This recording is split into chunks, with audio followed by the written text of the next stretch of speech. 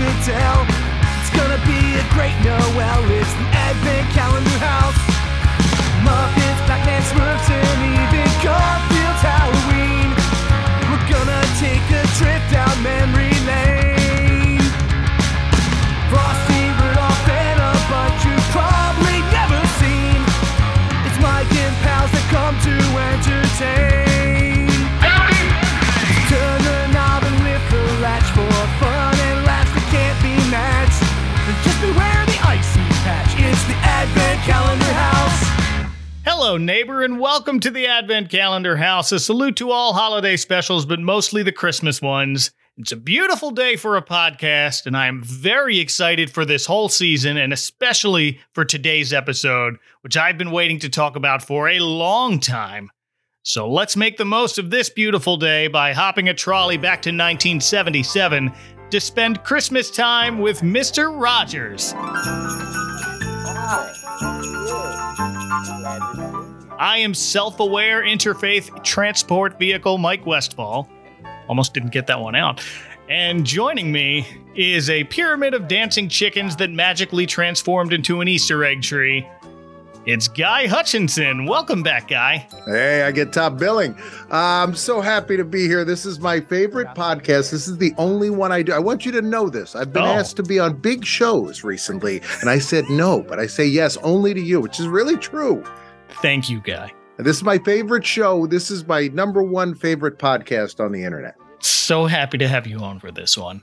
Also very thrilled to have mysterious, disappearing, reappearing master of gravity. Please welcome Tim Leibarger from the Neighborhood Archive. Hi, Tim. Hi, thanks for having me on tonight. This is great. I'm excited to talk about this. Oh, I'm sure. So I looked back at my first tweet from 6 years ago now asking, hey, if I did a podcast about Christmas specials, does anyone have any requests? And Tim, you were the first one to request something, and it was this special. Nice. So thank you for your patience. The reason I waited until now to cover this was because I wanted to wait until it was more widely available to watch. Mm-hmm. Right. I think prior to like a year ago, Tim was the only person alive that had seen this. there were a few others out there, but yeah, there weren't many. No, but it magically appeared last year on MrRogers.org for all to see and enjoy. And it is still there now. I checked. If you want to watch this for yourself, you absolutely should. Mm-hmm. And some people have copied it. The Lost Media people have re-uploaded it to YouTube as well. So you can check it out on there. Yeah. First thing I did when I saw it on there, and I did my best to kind of grab a copy and download it myself just so I would have it in case it was a seasonal thing and it decided to go away because I wanted to keep this one. Mm-hmm. But Tim, tell me your history with this particular special. Did you watch this as a kid or did you discover it later? Oh, I definitely discovered it later. This came out in 77, so I would have been 1 year old at the time, about a year and a half when this would have initially aired. So I didn't catch it the first time around. And just years later in just involvement with researching Mr. Rogers' Neighborhood, just over time discovered this was kind of the Holy Grail or one of those Holy Grails that are out there where it seemed like as the Neighborhood Archive site grew, there were a few topics that just continually I was asked about more often than anything else. And this was one of them. I had a lot of people asking about this Christmas special. And I unfortunately didn't have any information for them because I hadn't seen it either. And then just through my partnership with the Fred Rogers Company, they were gracious enough to share a copy with me just to document on the website. But unfortunately, through that agreement and that partnership, I'm not able to share anything through audio and video format. And so people were kind of teased a little bit with some screenshots and a lengthy description. And that's where I had to leave it at the time until they put it out there for the public last year. Okay, that explains a lot, actually. But I definitely understood that. And that's why I kind of wanted to wait to see, will this be released for everyone to enjoy instead of just talking about it? Because I didn't want to kind of tease people. I want people to enjoy what we're talking about. Right. Guy, had you seen this before last year? So I had not. Now, Tim, I've known about the agreement. I've been friends with Tim, and Tim, I would never ask him to share anything with me, and I know he wouldn't. Right. But we did have a long phone call to discuss this after he saw it, because I was like, you gotta at least tell me what it was like. And we talked about it. You had done a long review, and we talked about what it was like. And then some major website did a review of it where all they happened to have were stills from Tim's website. Implying that no one at that website had access to it either. And so I think Tim was very alone on the island of people that had seen it until very recently. But once I had read the description on Tim's website, I would say it kind of lowered my expectations for it, because it doesn't feel like a very traditional Christmas special. For that, I would actually say the Mr. Rogers episode where he gets the Santa Claus suit is more Christmassy, if you're looking for something outright Christmassy, even though I think that's not even a episode that aired at Christmastime. Right. Oh, it didn't? Yeah. I have like faint memories of that, and maybe we'll return to that one. But Ooh, we should all do that in 10 years. In 10 years. All right. I'll probably still be doing this. But I, of course, had never seen this until last year. So as we mentioned, Christmastime with Mr. Rogers. I have an exact date that I dug up. It says it premiered December 20th, 1977 as an hour-long primetime special. That was one of several primetime specials the show did over a few years during a hiatus period of the show. Yeah, that's correct.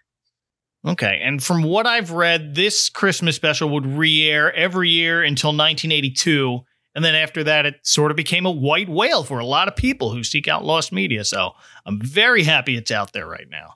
The hiatus is interesting, and I know Tim could speak upon this, but Fred Rogers was a very wealthy man, and he had chosen to take a hiatus so he could make his show better, which is really unusual. The concept of somebody being able to do that is certainly when that's the kind of show you're hosting, when you're not, it's not like Tom Cruise saying he's taking some time off.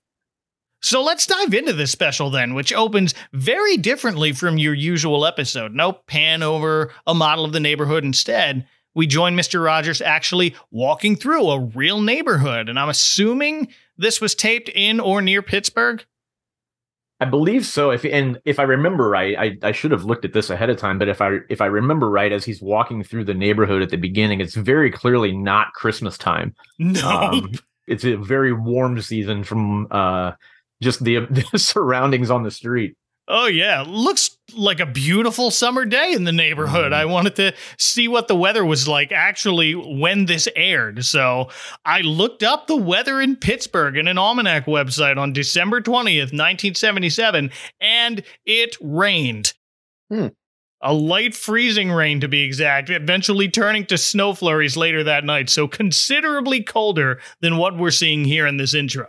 And the slate does show that the special was recorded in early or mid-November of 77, but I'm wondering if that was more just the content of the episode more so than the intro part on location or something like that. I don't know. It seems very warm. Maybe it was a warm November day in the neighborhood. Well, yeah, I mean, I don't live in Pittsburgh, but I live, out a few hours from there. But on the East Coast here, it tends to get the snow and the cold tends to come closer to like January, February. I mean, we often have had December, Christmases where I've been outside, with a t-shirt and, a pair of jeans. We tend to have frequently warm Christmases sometimes.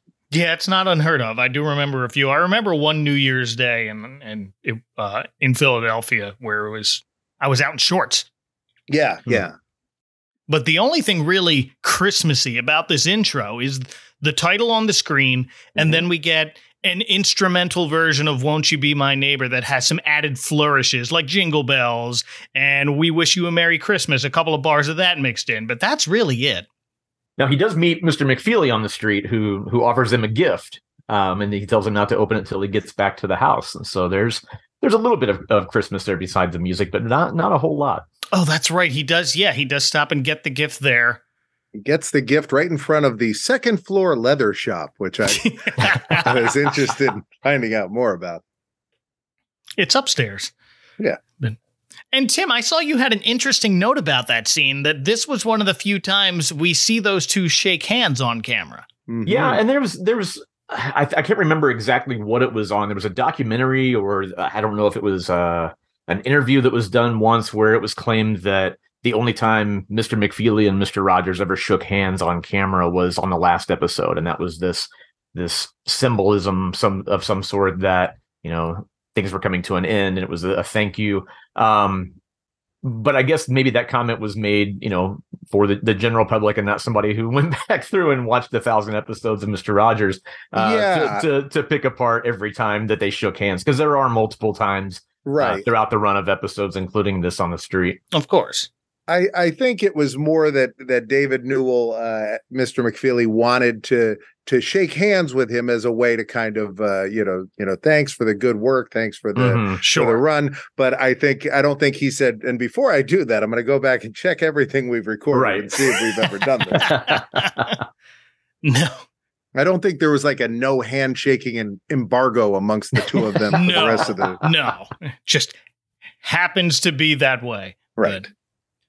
But before we run into Mr. McFeely, we see him stopping, saying hello to a few people walking by, including a boy and his mom. Then he helps a woman walking out of the grocery store with her bags.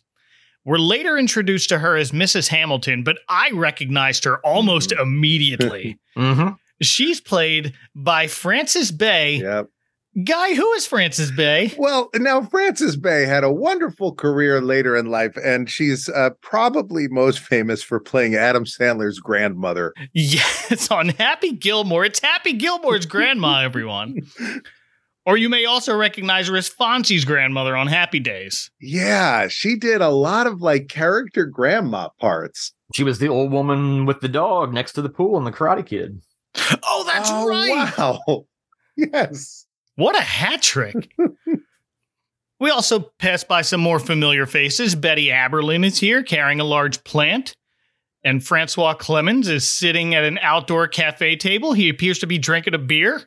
Yeah, it looked like that at first, and then it's a root beer float. But for the first shot, it looks like that because of how he's holding it. But then once he sets it down, you can see the shape of the glass is that, you know, where it comes all the way, tapers to the bottom, and then fans out. But I was like, well, he's having a beer. It looks like a nice warm day. He's sitting back having a beer. Yeah. I also noticed when Frances Bay is losing her groceries, Fred goes to help her, and he comes very close to pulling her skirt up. If you want, because she's fumbling with these groceries, and he kind of scoops down real low to grab them, and I was like, oh, he's like 3 inches off, which would have made it a different special. Yeah, sure would have. I'm glad that was the take they got. So after we meet all those folks, we arrive at what Mr. Rogers refers to as his television house. It's not where he lives, it's where he works. Yeah, I always loved that he did this on the show, that it was, and it's spelled out very clearly in this special that this is not, you know, where you're watching a TV show and he is putting on a television show for you. Right. It's where he works, not where he lives. But this is probably one of the very few times he enters and is not singing. Yeah, I mean, there's a few times over the years where he does an intro and stays on the porch and then goes in later, and you know, but I mean, those are very few and far between. So yeah, this is definitely a very rare occurrence.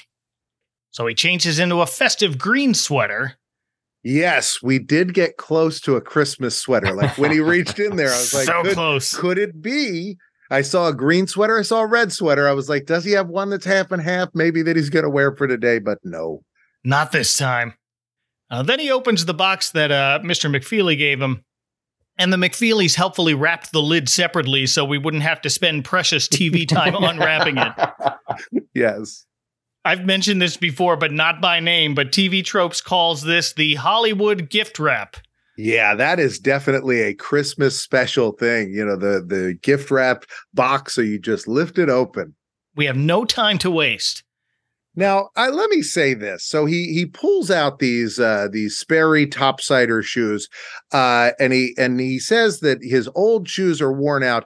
They both, I mean, the worn out shoes didn't look that worn out. Like, I mean, if that's when he's done with a pair of shoes, I mean, I'm not the same. My shoes, the tongue has to fall off. The laces have to, but the new shoes also look suspiciously worn to me. They look like they had spent a few days on the studio set. Am I the the only one that felt this way. It might have been the copy that I was looking at, the older cameras, but that's how they looked to me. They did not look fresh and brand new.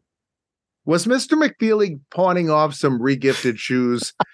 I mean, he even mentions having peeked at Fred's shoes. Did he literally just say, this guy's got several pairs of these? He won't even know. Yeah. Hey, you left these in my house. Yeah. Just giving them back to you. They happen to be in better shape than the ones he was wearing. He was outside in those. And they look just like the old ones, too.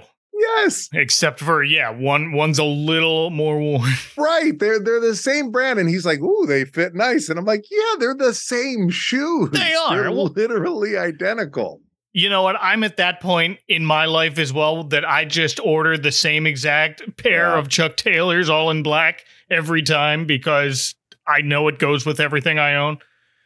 Well, you look at people known for their shoes, though. Michael Jordan had his Jordans. I'm sure he wore a new pair every game, right? Oh, yeah. And so Mr. Rogers, in this sense, in that same vein, is known for his sneakers. Right. Maybe he just needs a new pair, and he wears them out a little faster. After a week of episodes. Yeah, he's just like, I'm the GOAT. I got to have new kicks every time I get out on set. That's right. Yeah. Every one of these specials through the late 70s, he has one pair of sneakers for each. These are the Christmastime sneakers. They're somewhere. They're in some sort of museum somewhere. Didn't catch them when I went to the Smithsonian this summer, but the sweater's there.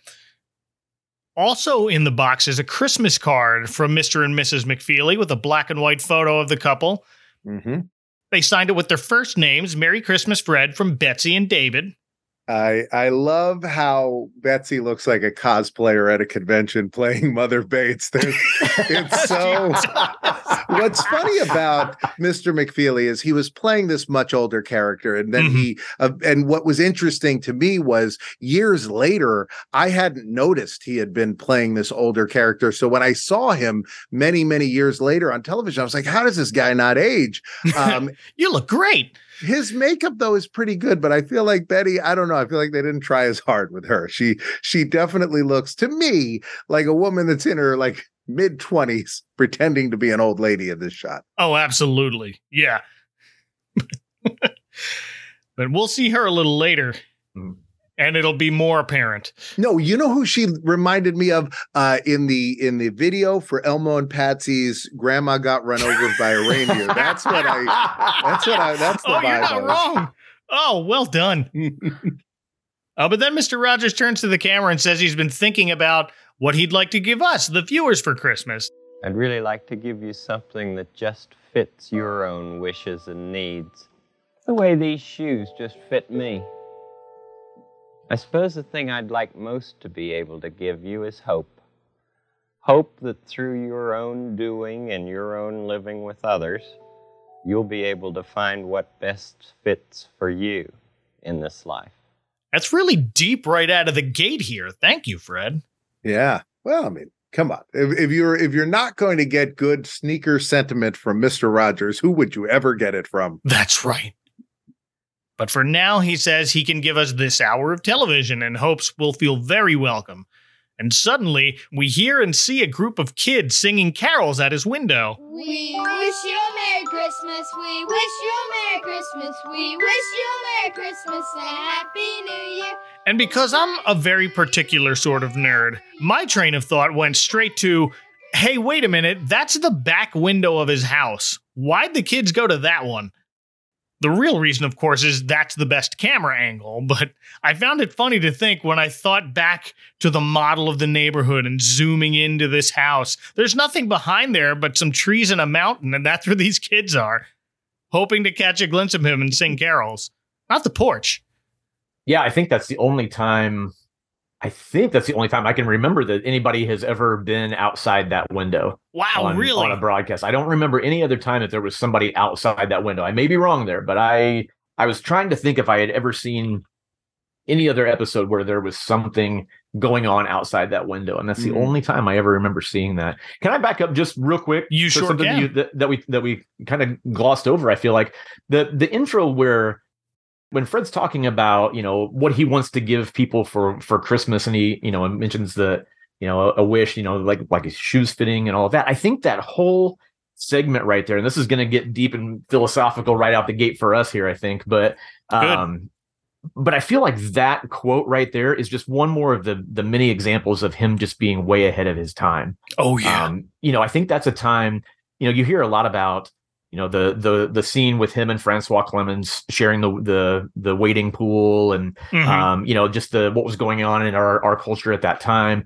But if you go through that entire quote from kind of that opening segment, where he goes on after he says, the way the shoes fit me, I suppose the thing I'd like most to be able to give you is hope that through your own doing and your own living with others, you'll be able to find what best fits for you in this life.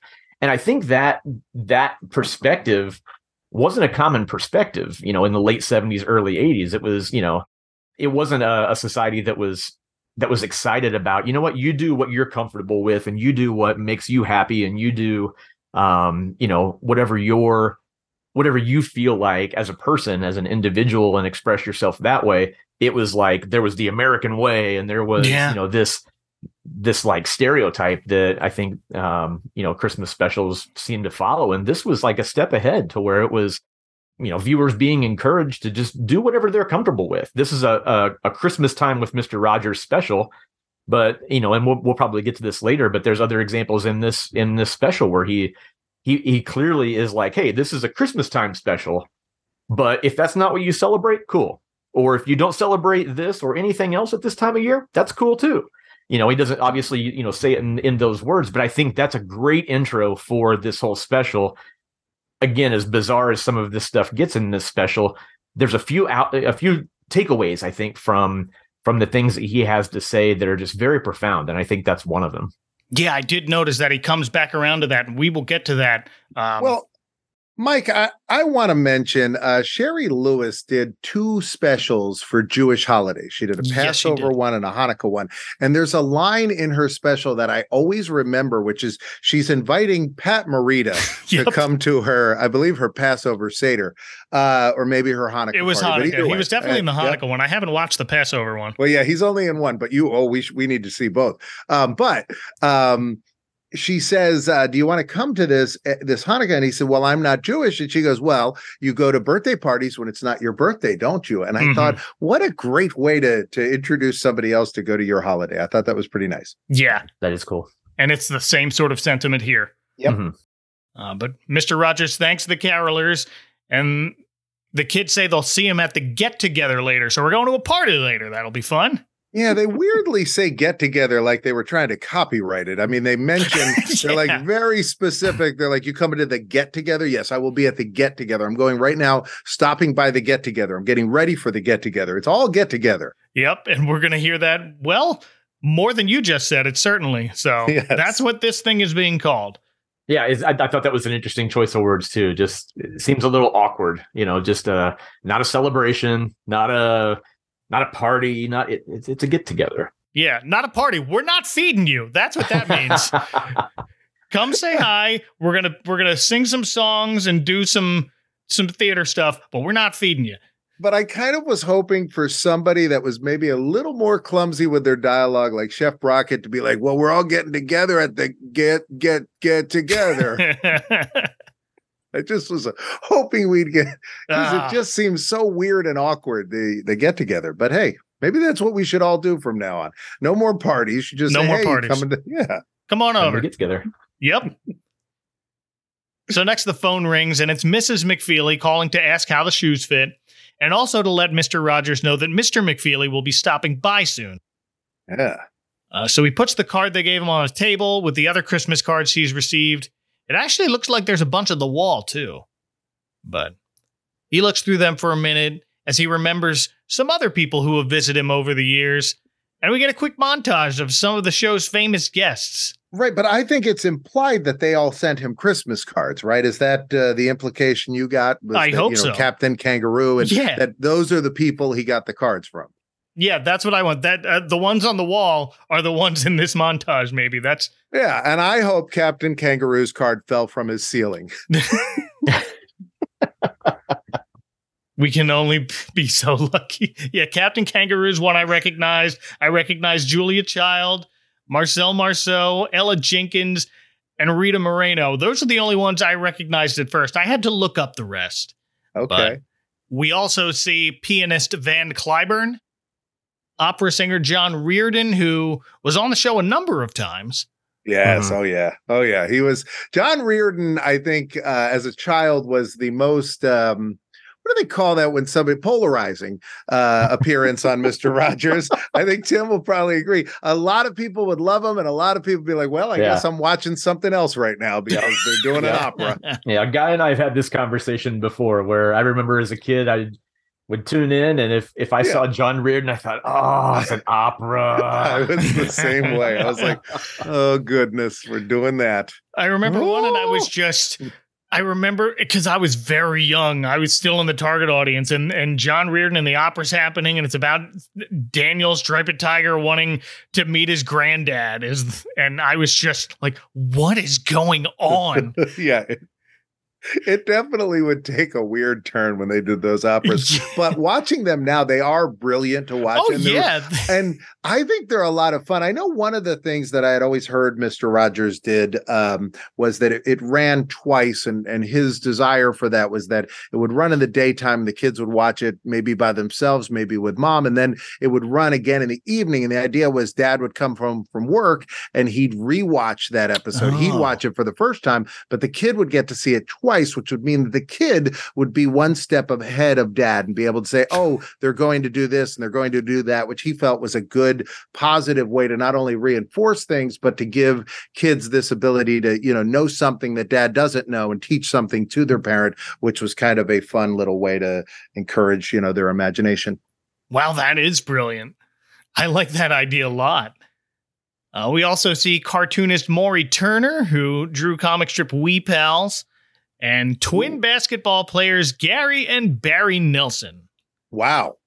No idea who they are outside of that episode in this clip in this special, but they were on an episode in the neighborhood of Make Believe. I think they showed up at the house as well. They were basketball players from, if I remember right, from Duquesne University. Okay. If I remember right. But identical twins. And I don't remember exactly how tall they were, but they were pretty big.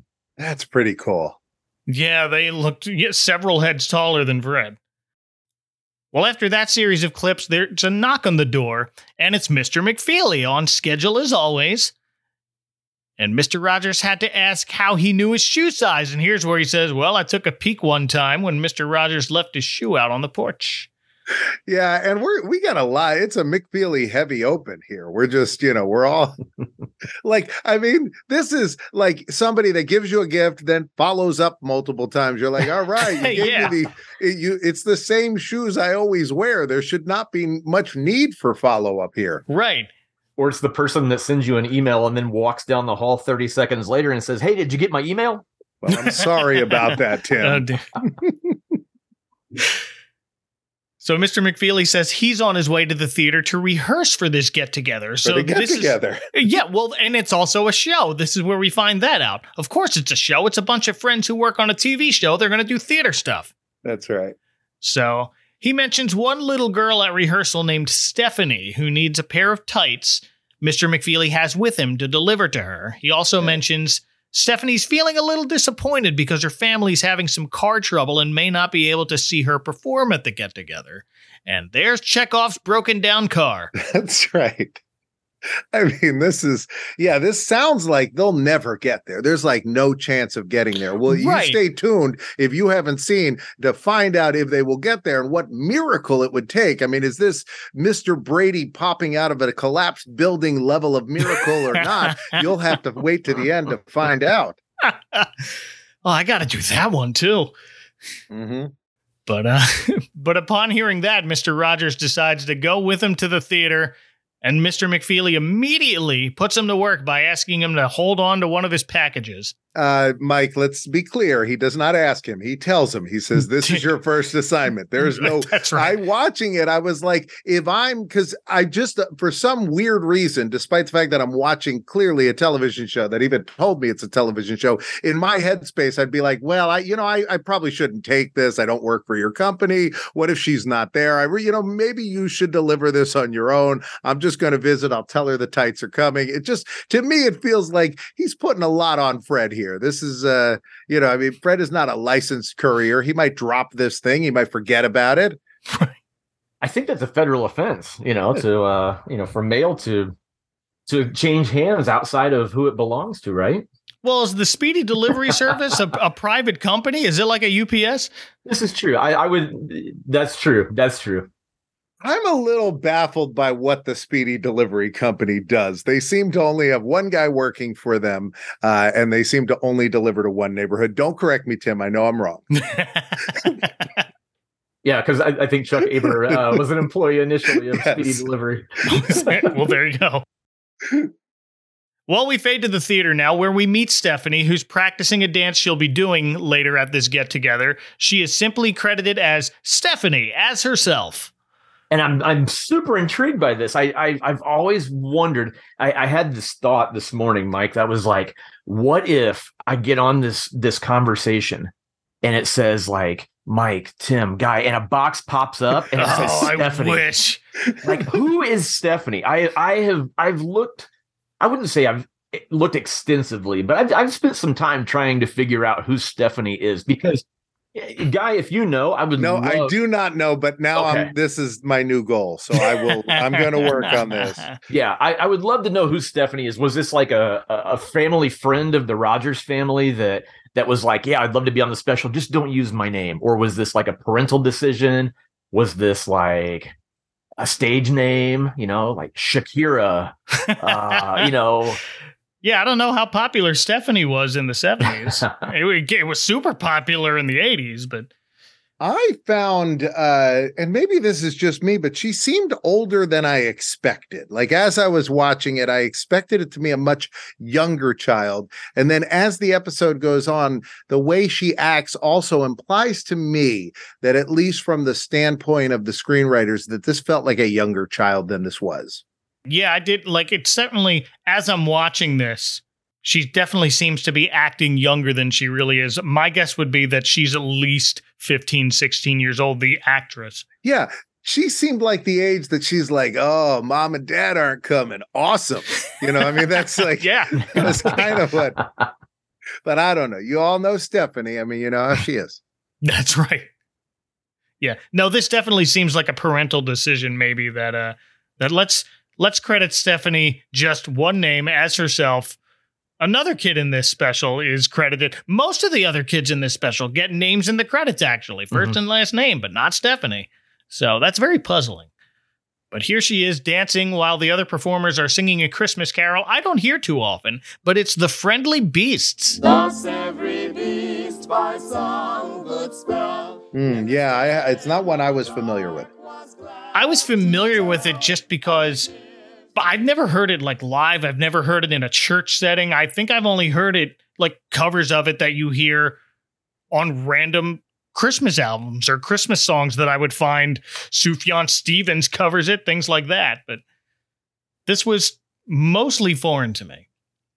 Yeah, I had never heard. There's a couple of songs or several songs on this special that I'm assuming are traditional, for lack of a better term. But yeah, completely unfamiliar with some of these songs. Okay. Mm-hmm.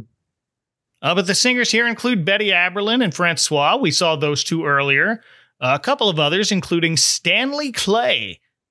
That's his real name. Stanley Bennett Clay is how he goes now, but he has a bunch of small acting roles through the 70s, including an episode of MASH as just a driver. He's also a writer and director.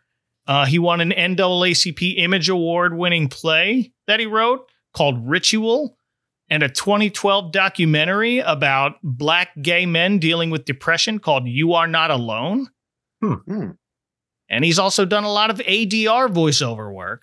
That stands for Automated Dialogue Replacement. That's when you add or fix dialogue in post, and he can be heard doing that in films like I, Robot and All the President's Men. Oh, interesting. Also seen here playing piano on camera is Johnny Costa, the show's music director. Oh, yes. And he shows up, a handful of times over the years, but I think it's always cool to see the music that was played live being played live. Oh, yeah, absolutely. I will say, as a complete side note, but Tim and I once did a podcast where for the entire podcast, I referred to him as Bob Costas, and Tim did not notice. Tim and I did not notice until he went to edit it. And I was like, we'll do it again. And you were like, no, I'll cut around it and it'll just sound like garbage. And I don't remember that at all, but that's hilarious. I would have kept it in and done like a tone after each one. It's like keeping a tally. Yeah, I blame Tim in no way for this. This is 100% my fault. But to this day, every time I see that man or watch an episode of Mr. Rogers, it's all I think about. Bob Costas playing the piano. But Stephanie interrupts the song asking if they can stop because she doesn't really feel like dancing right now. Yeah. And the adults agree now's a good time to take a break. And now is a good time because in walk Mr. Rogers and Mr. McFeely with a speedy delivery to give Stephanie her tights. And then Mr. McFeely's on his way. Mm-hmm.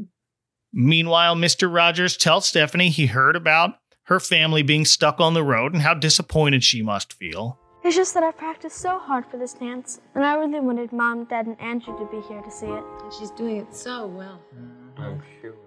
Man, she must have been an only child, because I got to tell you, I had a bunch of brothers and sisters, and this was like, I mean, that stuff happened. It feels like for this girl, the parents have never, and why didn't they? All right, go on. I just feel like this is how dare your car break down? But then Francois here mentions that reminds him of a dream he had where his traveling choir's bus broke down. Yeah. And all the kids in the choir lost their voices. Yeah, I must say, Francois in his dream is ruder than he ever is in person. Yes, He's just like, I quit. And the kids all look terrified. They're like, we're so sorry. And I think they thought he was going to get out and leave them there. Right. I'm sure they thought that too. It sure looked like it on their faces. He also tells Stanley, he calls him Stan. He says, you were in my dream too. Well, someone like you. And as he continues to tell the story, we fade into this dream. And that's where he shouts, I quit. Right as his bus breaks down in the middle of nowhere, by the way. Yeah. Oh, as nowhere as you can get. Not like what we think, oh, it's the middle of nowhere. It's some small, no, it's like literally nowhere. No, they're in front of some sort of factory or something that looks abandoned. Yes. But the bus breaks down. The choir's name is painted on the side of the bus. They're called the OK Chorale, which is a great pun. They're just okay. But less than okay now that their voices are gone.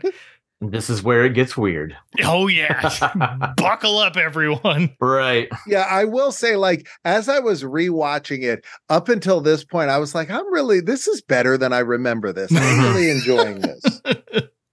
No, here's where we hear some eerie background music for a second or two to let us know, hey, everyone, things are about to get really weird.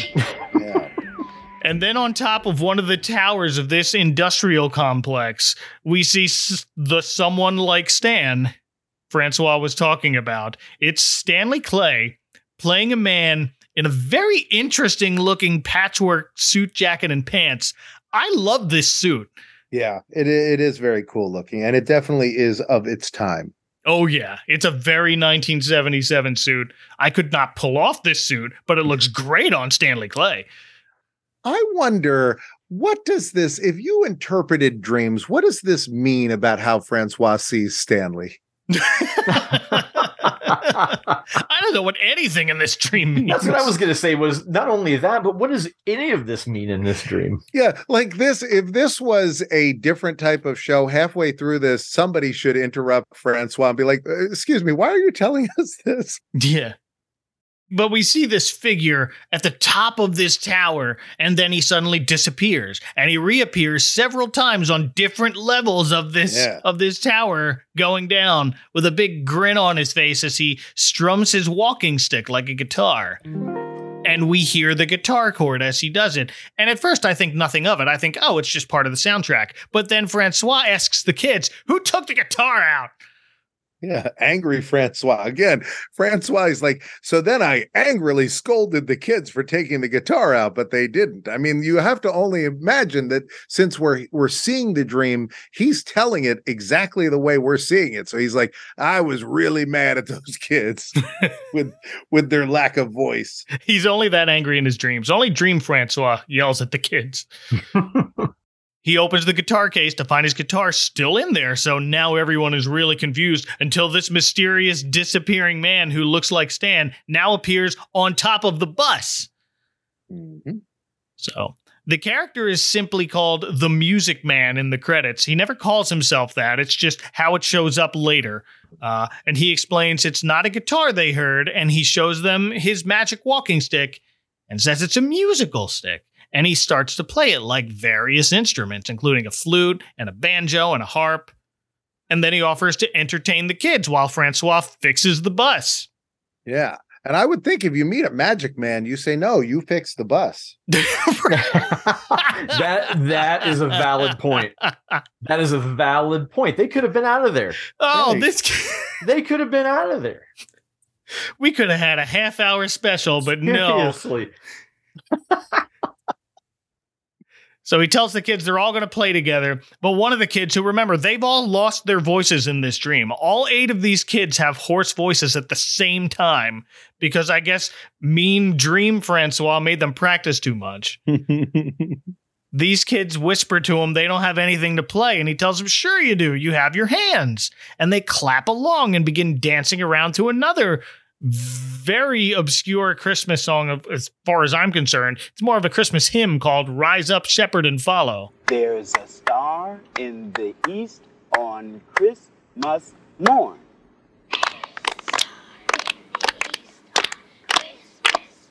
There's a star in the east on Christmas morn. Rise up, shepherds, and follow. It'll lead to the place where the Savior's born. Rise up, shepherds, and follow. Yeah, this definitely feels like, I mean, maybe the other one too. I'm sure, of course, he would have input in it, but this one felt like something that Fred Rogers would want in this. Oh, yeah, absolutely.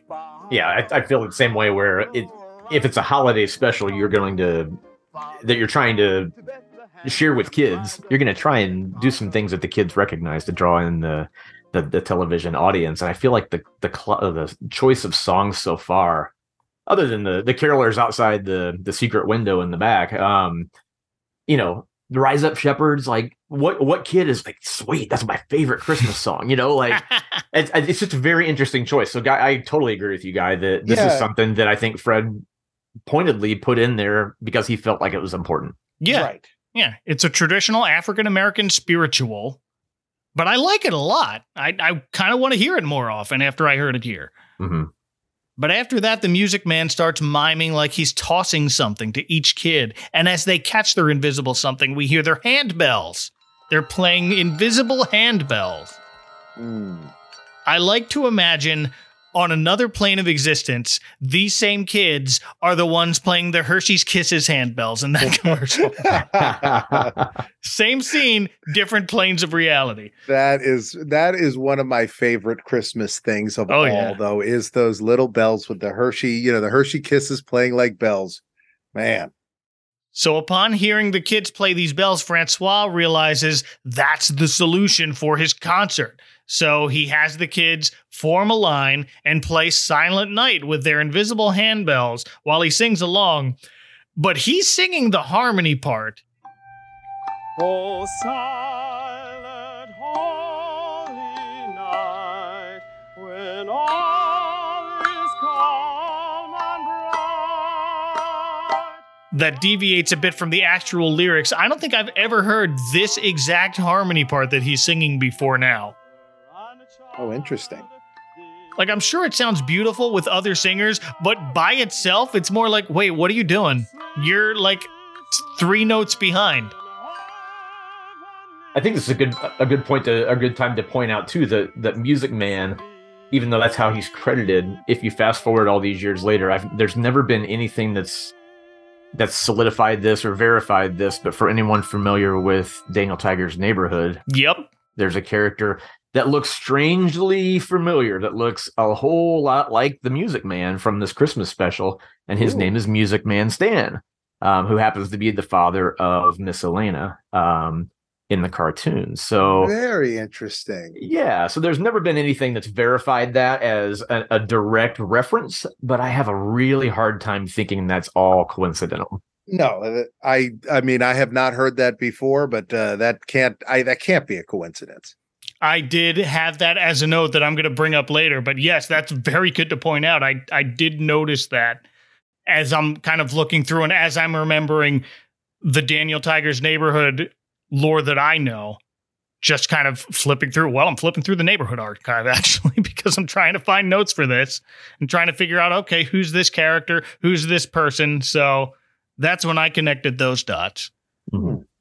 So after that, the Music Man offers to drive their bus. He won't fix it. He'll drive it, though, while Francois works with the kids to put together their concert. So off they go, and that's the end of the dream sequence. We fade back to the theater, to the actual Stan, telling Francois his dream just gave him an idea for something that he can do for the get-together, and he leaves. Tells the others he might end up running late, so start without him if that happens. Perhaps you've already figured out what he's going to do, and if you have, I just want you to know you're very clever, but let's not spoil it. No, here, let me just say, why didn't anyone else figure it out? That's what I want. Okay, now you go on.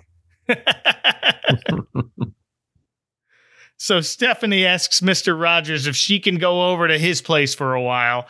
I guess she really needs to just get away from the theater atmosphere for a bit to help her feel better, which, yeah, I get that. Sometimes when you need a break, you need to go somewhere else. I don't know. If I don't feel well and Mr. Rogers is in the room, I'm not leaving. That seems like that's the right place to be. Well, that's why she's asking to go back with him. It's like, I need to get out of here, Yes, but I really would like you to come with me. So they go back to the television house, and Stephanie sits down next to Mr. Rogers' old pair of sneakers that he took off. And she asks, what are you going to do with this old pair? And he says he thinks he's going to use them for painting. And I thought, yeah, I absolutely have a pair of old shoes that look exactly like my newer pair of shoes that I only wear when I'm painting or working on something messy. Ah. Then he asks Stephanie a similar question about what she will do with her old tights. And she says she'll probably keep both pairs since she likes her old ones, but when she outgrows them, she'll either hand them down to a cousin or something, or turn them into puppets. Ooh. And she demonstrates by making a little sock puppet out of her new tights. It's a tights puppet. And this tights puppet seems a bit grumpy. Merry Christmas, puppet. Merry Christmas yourself. Well, you don't sound very merry. Well, I'm not, so there. Well, not everybody is merry at the holiday time. No, you can say that again.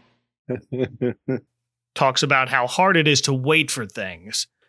Not just waiting to know whether her family's okay or if they can see her perform, but also just waiting for things in general, for things like Christmas and waiting to get her braces taken off. And Mr. Rogers says he understands how Stephanie feels. He explains it was her parents' car that broke down, and it takes a while to find someone to fix it, and then a while after that to get it going again. Do we know at this point why Stephanie is not with her family? Nope. See, I don't, and that's why I'm saying, why did they leave her in the first place? And I mean, everything about this seems poorly thought out. Yeah, there's a lot of questions out there. Like, how did she get to the rehearsal for the get-together? I feel like maybe they were going out on a little day trip. They didn't want to come back, and they're talked into coming back. I'm thinking this whole car trouble thing was just in a dream. No. I mean, she seems to be wanting to practice more for this get-together performance she's doing. She's worked really hard on it. It's something of a recital for her. I don't know if one of these adults that we see is a dance instructor for her, but that's where my mind is kind of going. Just a thought. No, that's a good thought. But there's a knock on the door, and it's Mrs. Hamilton from earlier. And if you're watching this and didn't recognize Frances Bay the first time, you probably did here. Yes. She's looking to borrow some eggs, and Mr. Rogers says he might have one in the fridge, but Mrs. Hamilton needs 6 eggs to finish making her Christmas cake. And my reaction was, you just went grocery shopping. Yeah, well, no. See, you didn't pay attention though. Her Oh. bag shook really hard, and Fred helped her get them back up, which is why all the eggs broke. That's why she needs eggs. Mm-hmm. Good catch. It wasn't that good of a catch. That's why the eggs broke. Well, Mr. Rogers knows just what to do. When he needs some eggs in the neighborhood, who you going to call? Chef Brockett. So he picks up the phone, which is on an interesting little piece of furniture that acts like a coffee table, but it's actually a cobbler's bench. Yes. Designed for making shoes. Cobbler would sit down on the round part on the end that while he's making the shoes, and it fits in so nicely with this 60s era design of this living room. There was a long time where me and Tim talked about this bench and tried to figure out what it was until we eventually did. And we would share, we spent a lot, just so you know, we spent a lot of time over analyzing the trolley pictures in the background, the curtains in the background, and this cobbler's bench. Guy, was it you that was convinced that there was a hamburger? There was a hamburger, but then it turned out to be a hat. But yes. And what happened was, so for a long time we would talk about it because there is a hat in the curtain that looked like a hamburger. And then one day I got a Mr. Rogers book that had a very clear photograph of him in front of it. And then I could read it had old-timey political messages, including a hat, which I guess was, how you'd get those straw hats for different politicians. This was more like a derby, I guess, but it was a political hat. There's lots of old-timey political expressions on those curtains, and no hamburgers. No hamburgers. Well, interesting. Gotta go zoom in on that on those curtains now. There were some rather nerdy phone calls in the past, I will just say. Hey, that's why you're here. That's why we do this. I love the nerdy conversations. So Mr. Rogers gives Mrs. Hamilton the phone to call Chef Brockett, and of course he has eggs. So she heads over there and tells Stephanie she'll pick her up later to go to the get-together. So I guess Stephanie is her ward at the moment. Mm-hmm. Once she leaves, Stephanie notes how much of a hurry Mrs. Hamilton was in, and she wishes she could hurry her family coming home. But she just has to wait. Which seems silly to us, but waiting's hard for a kid. Mm-hmm. Especially if they're having car trouble, So like if I'm a kid and I know my parents are stranded and my family is having car trouble and it's wintertime, to me, there's a little more anxiety coursing through my veins than man, I really wish they would come home. Right. It's like, there's no mention of, are they safe? Are they? No. I'm sure Stephanie is worried here. But she might not know how to process those feelings. And, well, also not having a last name, she could really just pick any other parents. So, Tim, you haven't really thought about it from that perspective. Or she could process it through dance, through artistic expression. Yep. That's why she needs a break. She needs to think of a new dance to perform now. Well, don't have any parents to see this, so this is an audition now.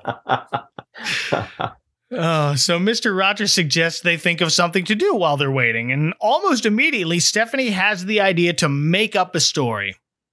And she wants to make up a story about someone who makes things go right, like the Music Man in Mr. Clemens' Dream. Yeah, she refers to him as that, as if that was his name. She calls him the man who makes things go right or something along those terms. And I thought that would be how he'd be listed in the credits after that. That's really long to add in the credits. But yeah, I have that kind of same brainwave. I'm just like, that would be a great way to, all in caps, the man who makes things go right. Well, I mean, they call a party a get-together. They like to be a little wordy. Sure, there it is. In this neighborhood.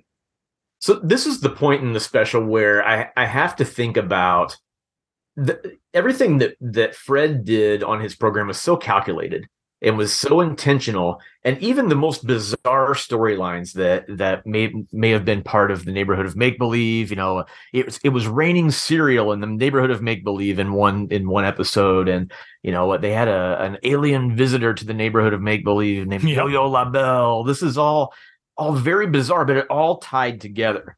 And so when I see things like what we're about to talk about, my mind immediately goes to what was the purpose of this?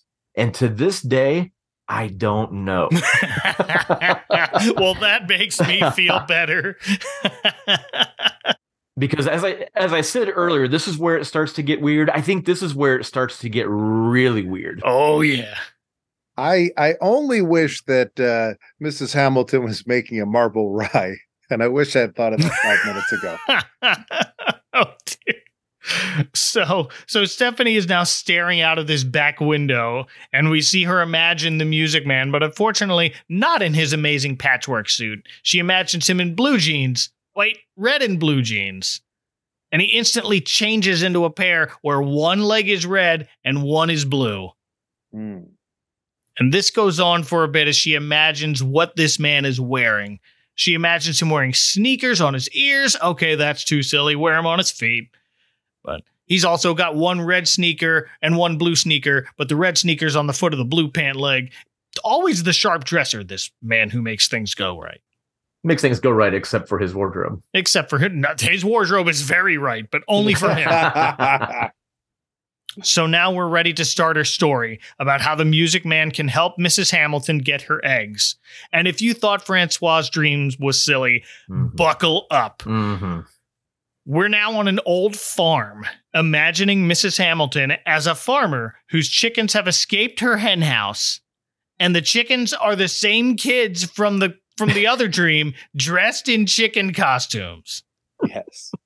And the Music Man is kind of walking up to this farm, just stands and grins as he watches Farmer Hamilton chase these chickens before she stops and asks him what he wants. And also asks if the stick he's holding is one of hers. And he smiles and says, no, but you can have one. And another stick appears in his empty hand. And Farmer Hamilton, dumbfounded, takes it. He shows her how to play the stick like a flute, and she does for a hot second before she stops and says, I didn't come here to play. No? No, I came here to complain. Oh, then go ahead and complain. She says she's in a hurry, trying to bake a cake, and her hens won't lay any eggs. So she starts singing a song about it while her chickens gang up and dance around her. You little lazy bones, there's lots of things for me to bake. One from each of you would do the trick. Make it quick now. This is a bonkers few minutes. Yeah. And I think it's important, too, to point out that these chicken costumes, for those that may not have seen this special, we're not talking about, like, the San Diego chicken who might, it looks like a lot of time and tender loving care was put into these costumes. What this reminds me of, and this may be a really poor comparison to make for a Mr. Rogers special, but there's a liquor store chain out of St. Louis called Dirt Cheap Liquors. And their commercials are this person in a chicken costume. It is like the cheapest, the cheapest costume you can imagine. And this chicken just continuously says cheap, cheap, fun, fun on the commercials, right? And so all I can picture when I see these children / chickens dancing around is like 4 or 5 of these Dirt Cheap Liquors mascots from St. Louis on this Mr. Rogers special far earlier in the history of our pop culture than Dirt Cheap Liquors existed. I just typed Dirt Cheap Liquors into my browser window, and before I even finished typing it, the favicon of the website is this chicken head. So yeah, no, it's pretty similar to that. So the Music Man plays his stick like a banjo and then a piano, and that seems to get the chickens to stop dancing and form a little chicken pyramid that suddenly turns into a Christmas tree with colored eggs hanging from it. Remember how this was a Christmas special? Yes. This looks more like an Easter tree, and those eggs look a little more like dinosaur eggs. They've got colored spots on them, but they look like Yoshi eggs now that I'm saying that. I don't have that in my notes, but they look like Yoshi eggs. Yeah, they do. But Farmer Hamilton seems quite happy as she picks them off the tree, turns and asks the Music Man if these eggs happen to be hard-boiled, but he's gone. But why do you need hard-boiled eggs? You're baking a cake! Making a cake, right? She also realizes, oh no, my hens are gone because they just turned into this magic egg tree. But no, they haven't. Here they all come back in from off stage, and they dance around her again before going back into their hen house in an orderly fashion, as Mrs. Hamilton notices the stick from the Music Man is still there. So she thinks about playing it again before she shakes her head, gets back to work, and that's the end of Stephanie's story. But what a ride. Mm-hmm. But Mr. Rogers tells her that imagining ways to solve problems is often a great help. I don't know how any of that is going to help anyone's problem, but it sure was a fun ride. Stephanie adds, even if it doesn't really solve anything, it helps you to hope.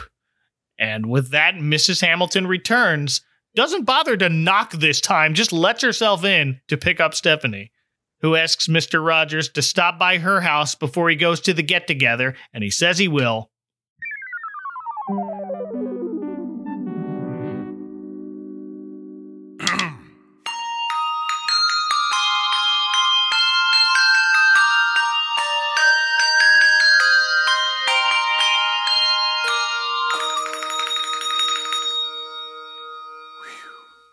Cheap, cheap, fun, fun, cheap, cheap, fun.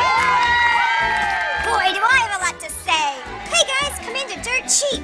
Get all of your cheap beer, liquor, and wine and enjoy life on the cheap. Dirt Cheap. Just look at this great selection and these cheap prices, would you?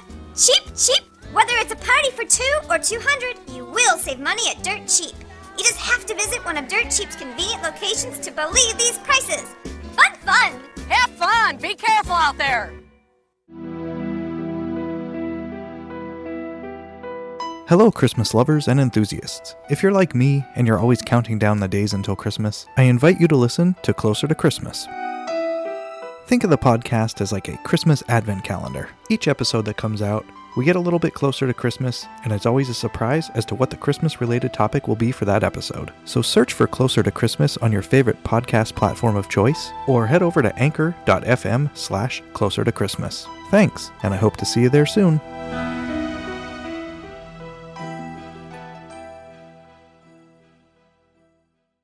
And now that he's alone again with his television neighbors, he's got another wrapped gift he wants to show us.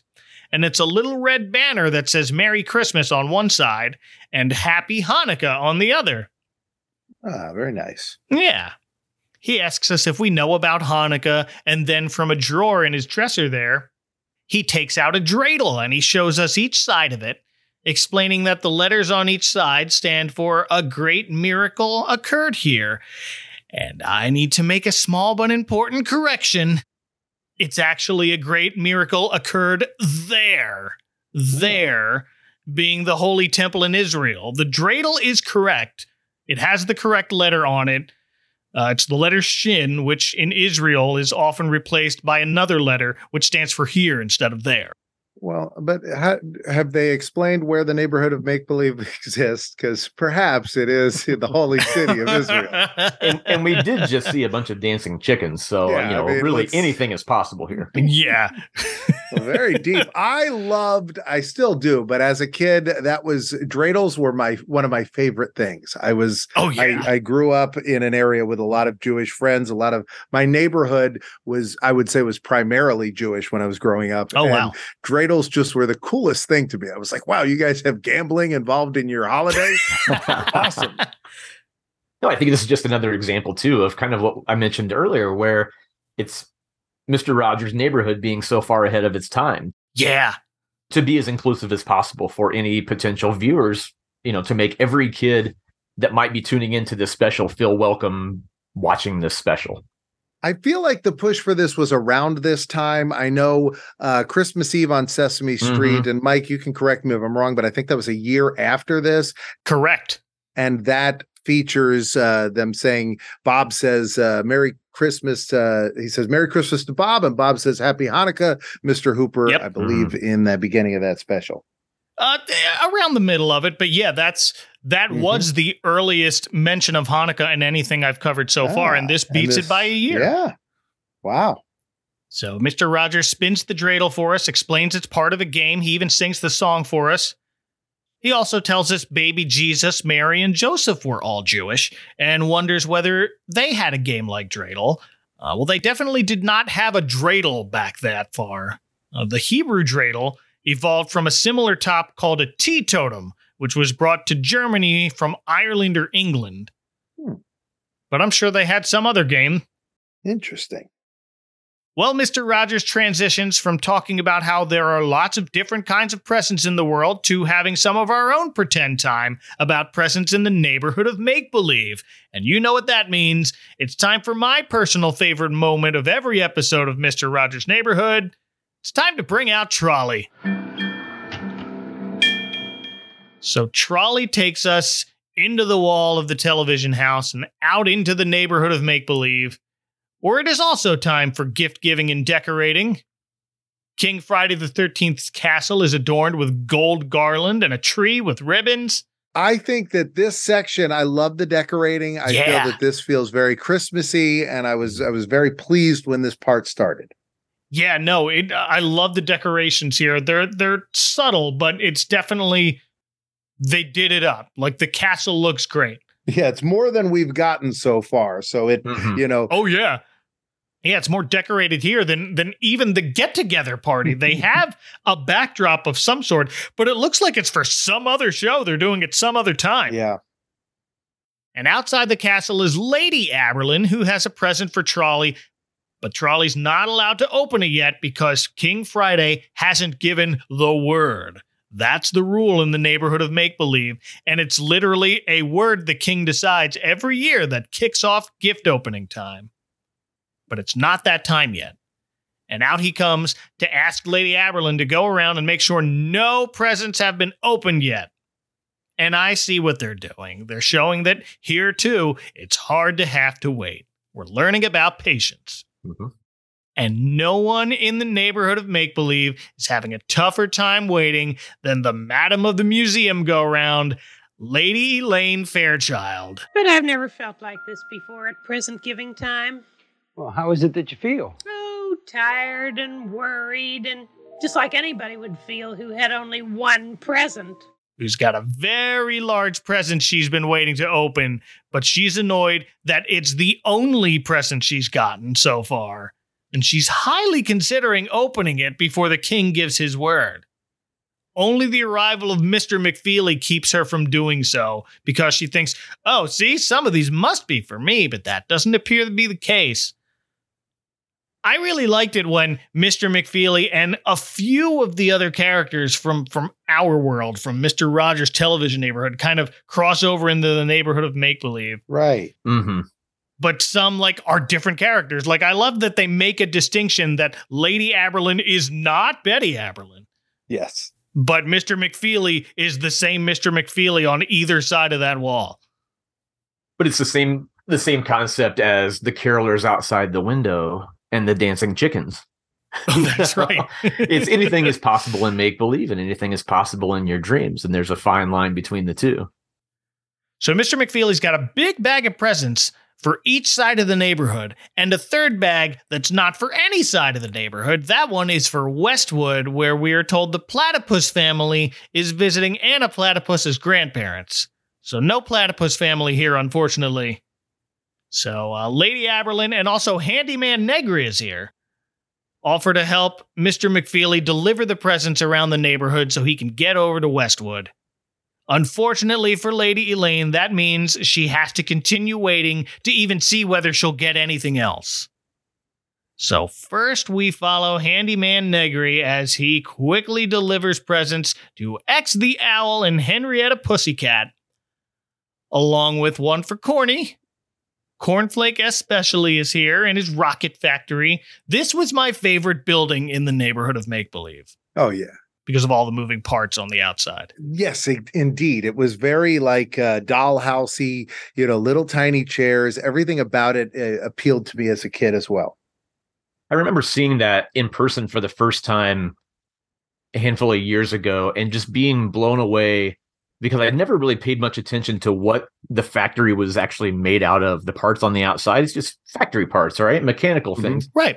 And seeing it in person made me realize, I feel like when they were building that initially, they probably just looked around whatever room they were in and thought, let's find anything that looks like it could be mechanical and hammer it to this thing.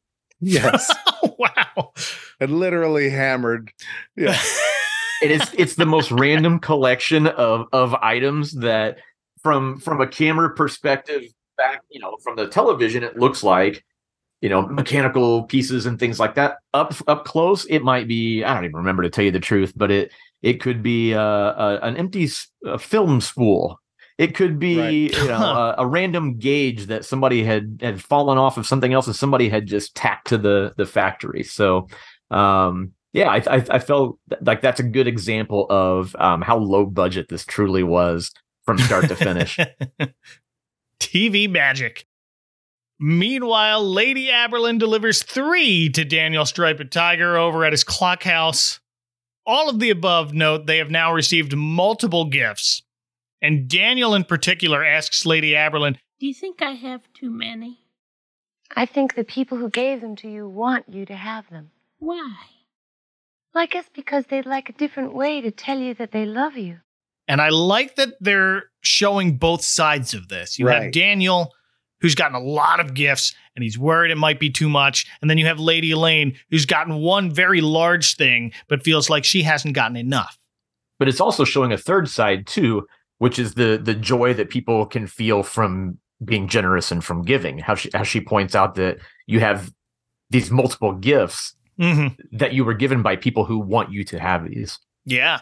And this is a thing I think that people don't think of a lot. And I always have a thing I say when I go out to eat with friends, that if someone is treating, then everybody is happy, because someone gets the joy of treating everybody, and then everybody else gets the joy of being treated. But if you split the check up, no one gets any joy whatsoever. Yeah, that's a great point. Man, I can't wait to go out to dinner with you, Guy. It's on me, Tim. Hey. Joy all around. That's right. So Lady Elaine's been keeping a tally of how many presents everyone has received, and this is making her even more upset, especially now that she has to wait for the king to give the word to open it. So she wryly asks, has the king ever given his word while standing on his head?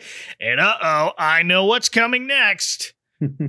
Lady Elaine Fairchild has a little device called a boomerang, toomerang, soomerang, which turns the entire neighborhood of make-believe literally upside down. So now we see her and Lady Aberlin and Handyman Negri hanging off the earth like a bat. Why are you hanging off the earth like a bat? And apparently being upside down renders everyone unable to open their presents for some reason. They'll fall into space, but it appears not everyone has been flipped upside down. We have a visitor to the neighborhood of make-believe who's still very much right side up.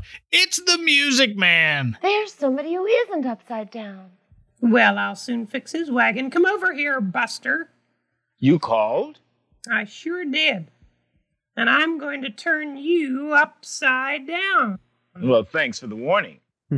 And this is where I want to be in Lady Elaine Fairchild's head for a minute, where she feels like she's gotten the best of everyone once again, with her boomerang, toomerang, soomerang. But then it's like that, wait, what moment when she realizes that she's met her match. Yeah. This is like, there's so many comparisons you can draw here to, classic movie scenes and all of that, where it's like, one person with a powerful weapon, but another person with an equally powerful weapon face it off for the big duel. And I feel like that's what we have here with Lady Elaine Fairchild and the Music Man. It really is. He's wearing a fabulous-looking half-red, half-blue coat and tights. a little more make-believe-ish, a little more regal here. So Lady Elaine calls him over, and with a boomerang, toomerang, soomerang, she flips the Music Man upside down as well. For about 2 seconds, because he strums his magic walking stick like a harp, and he's back right side up. And this goes back and forth a bit, like you were mentioning, Tim. Boomerang, toomerang, soomerang. Boomerang, toomerang, soomerang. Lady Elaine keeps trying to keep him upside down and furiously shouts boomerang, toomerang, soomerang over and over and over. Like one time it's going to work, but the Music Man just keeps plucking his harp and reverting it. I love this whole part. Yeah, I do too. It's actually the Music Man who relents first and says he's fine either way. He doesn't care, but asks why the neighborhood's all upside down to begin with. And they explain Lady Elaine is upset because she only got one present. So the Music Man offers to give her a gift of his own. And that's all Lady Elaine needed to hear to turn the neighborhood right side up again. So now she wants this other present. But King Friday reminds her he hasn't given the word yet. But the Music Man explains some gifts don't have to be opened or wrapped. And he takes out this lace cloth. It looks like a table runner. Whatever it is, the camera zooms in and fades to a blur that fades back into a figure skater dressed like Lady Elaine doing an ice skating performance. And what just happened? So this immediately makes me think of the opening part we mentioned earlier, the opening part of Christmas Eve on Sesame Street with the ice skating. Yes. And I so badly want this to be one universe here where this is all taking place at the same holiday at the same time, but or maybe in the same skating rink. The same get together. This is true. Hey, yeah. Yes, I made that exact same connection where I think this is the same skating rink, or it sure looks like it, with the one spotlight on the Lady Elaine figure skater.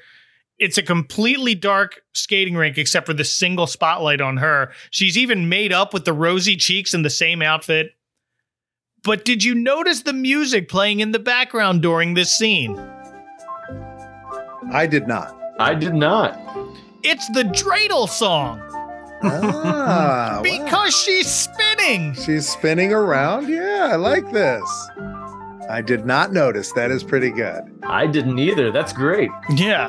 But it's a slow version of the dreidel song in 2/3 time. And wrong. If I had watched this as a kid, I probably would have felt that this was a lot more magical to me. I probably would have believed it more. Watching this in my 40s is just like, this is a weird costume this figure skater's wearing. But it certainly felt magical to Lady Elaine, who enthusiastically thanks the Music Man. And this is where my note was about Music Man Stan. I'm like, is this just a coincidence? Because Music Man Stan is married to Lady Elaine Fairchild in that show. Maybe this is what it took. Maybe she's just smitten over his generosity. And the product of that became Miss Elena. That's it. This is the origin story. I had never drawn that conclusion, Mike. That's fantastic. But Lady Elaine does get a bit flirty here. She says she'd like to skate with someone else next time and asks the Music Man what his name is, and he disappears. And I don't mean fades out. He just blinks out of existence. Mm-hmm. One frame he's there, to the next he's gone.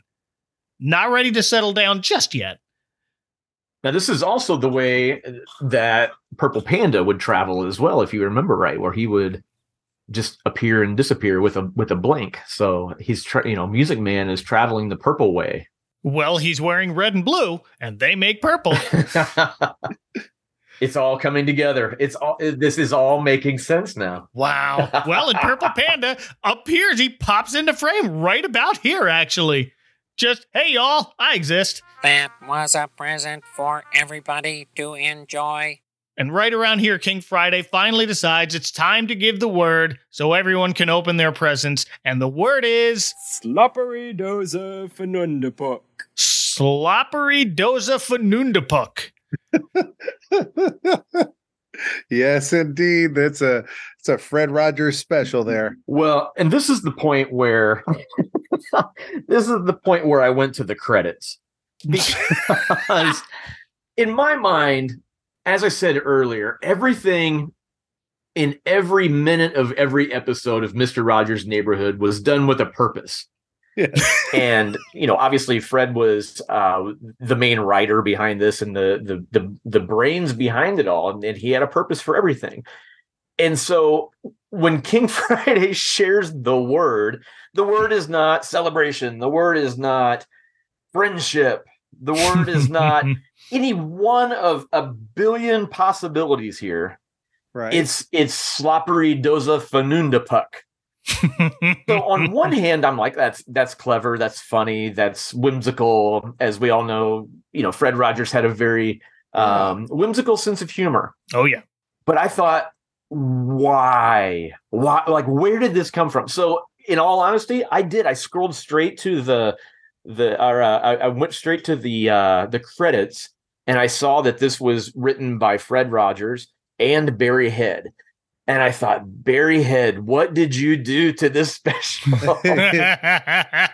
Interesting. And so whether that was his influence or some of this, some of the questionable things, not questionable in a bad way, but just right, interesting and bizarre, how much of that may have been influence from Barry Head versus Fred Rogers, or maybe they both came together and had these ideas together. Barry Head was he was a co-author of several books that Fred Rogers put out for parents over the years around this time as well. So okay, it's a familiar name among the neighborhood products, I guess, that were out there. But still, what was the influence of Barry Head, and how heavy was that influence? Because Slappery Doza Fanunda Puck. I need some answers there. Yeah.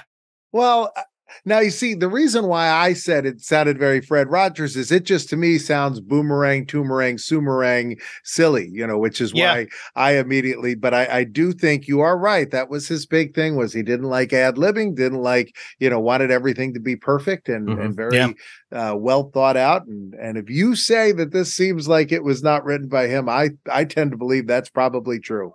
Oh, I don't necessarily think it was one or the other, but no, but I mean that line.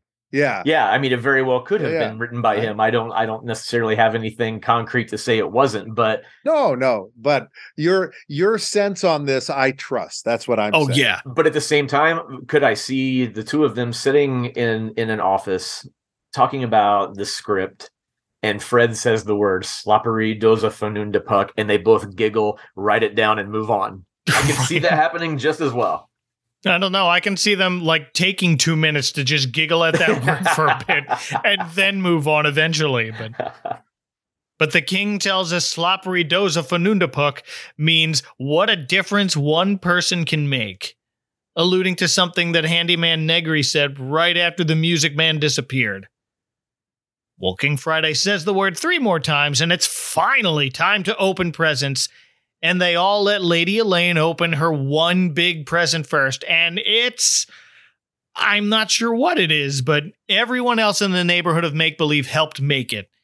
It's a tall, rotating tower topped with a mirror from Lady Aberlin, a little wooden Christmas tree from Henrietta, a big silver crown from King Friday, a clock face from Daniel, a collage of all her neighbors by Handyman Negri, a big pink block at the base from Purple Panda, which has her initials LEF supplied by X, and 2 rocking chair runners at the bottom from Corny, of course.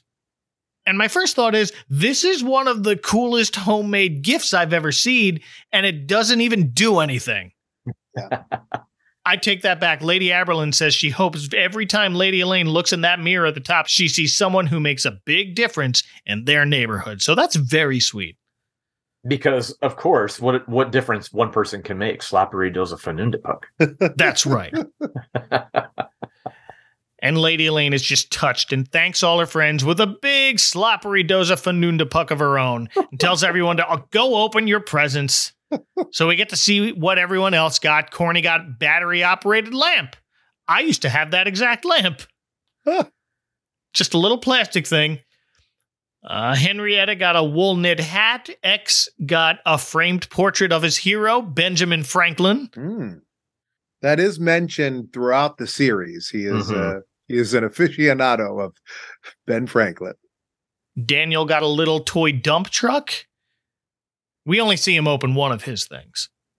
But King Friday got a big box to hold his long words like Slappery Doza Fanundapuk. Which, by the way, Google Docs didn't even bother to underline that in red here in my notes. It just gave up. It probably went through Google Translate, I would guess, and just recognized it, the true meaning. Oh, that's it. Google, too, was ahead of its time. Or maybe Fred Rogers is just that far ahead of... Yeah, he is that far ahead of our time. if Google is a thing that you use to open up different passageways to things, perhaps it could have been called Slubbery Dosery Famundabluck. Could have been. I mean, I think it would have taken off just as much. A little tougher to type in there, so I'm glad they stuck with Google. Well, and Trolley is here, and he's got, it's the Merry Christmas and Happy Hanukkah banner Mr. Rogers showed us before he summoned Trolley. How does time work in the neighborhood of make-believe? That would be a question for Tim. Yeah, and as when people ask why Daniel's clock doesn't have hands, because in make-believe it can be any time you want it to be. Well, good point. And so along those same lines, time can work however you'd like it to work. Good enough of an answer for me. I like it. However it works, we now see the banner goes on top of Trolley, and Lady Aberlin attaches it as Trolley heads through the tunnel back to the television house, where Mr. Rogers tells us we can make up our own stories and words just like King Friday did and just like Stephanie did earlier and will again in a short time. But before that, here's where he tells us when he was a kid, he and his parents always celebrated Christmas, and now he does the same with his family. And he compares that to a friend of his whose family celebrated Hanukkah and another friend who doesn't celebrate anything because they don't believe in either of those holidays. But everyone gives presents at one time or another. Well, let me just say, though, he does not say that they don't believe in anything. He said that they don't celebrate at that time of year. Right. Implying that it could, because there are other, for example, Ramadan doesn't always follow the same time of year. So it is not necessarily implied that they don't celebrate anything, but they don't celebrate that time of year, which I thought was interesting as well. That's right. Thank you.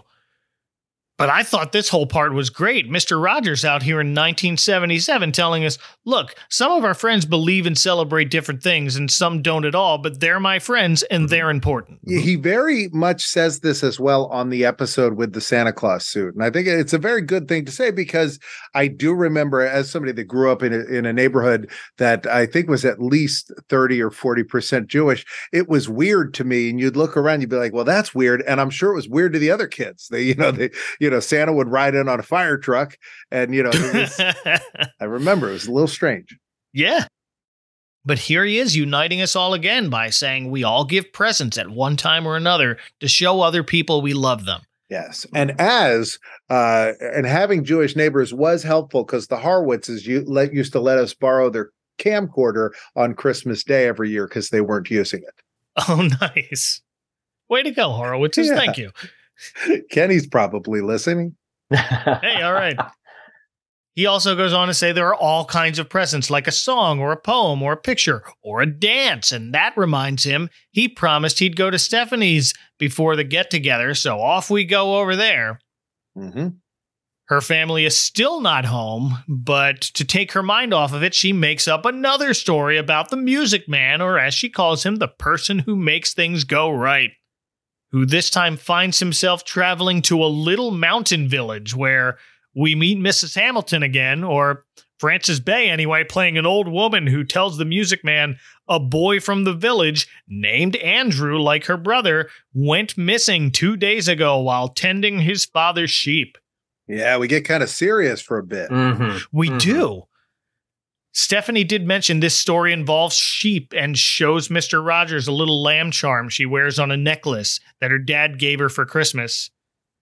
And Stephanie's in this story. She sort of reimagined her whole family in this remote village. Her father is played by Baker Salisbury. This country is so harsh and rugged, full of caves and ravines. And if he's hurt...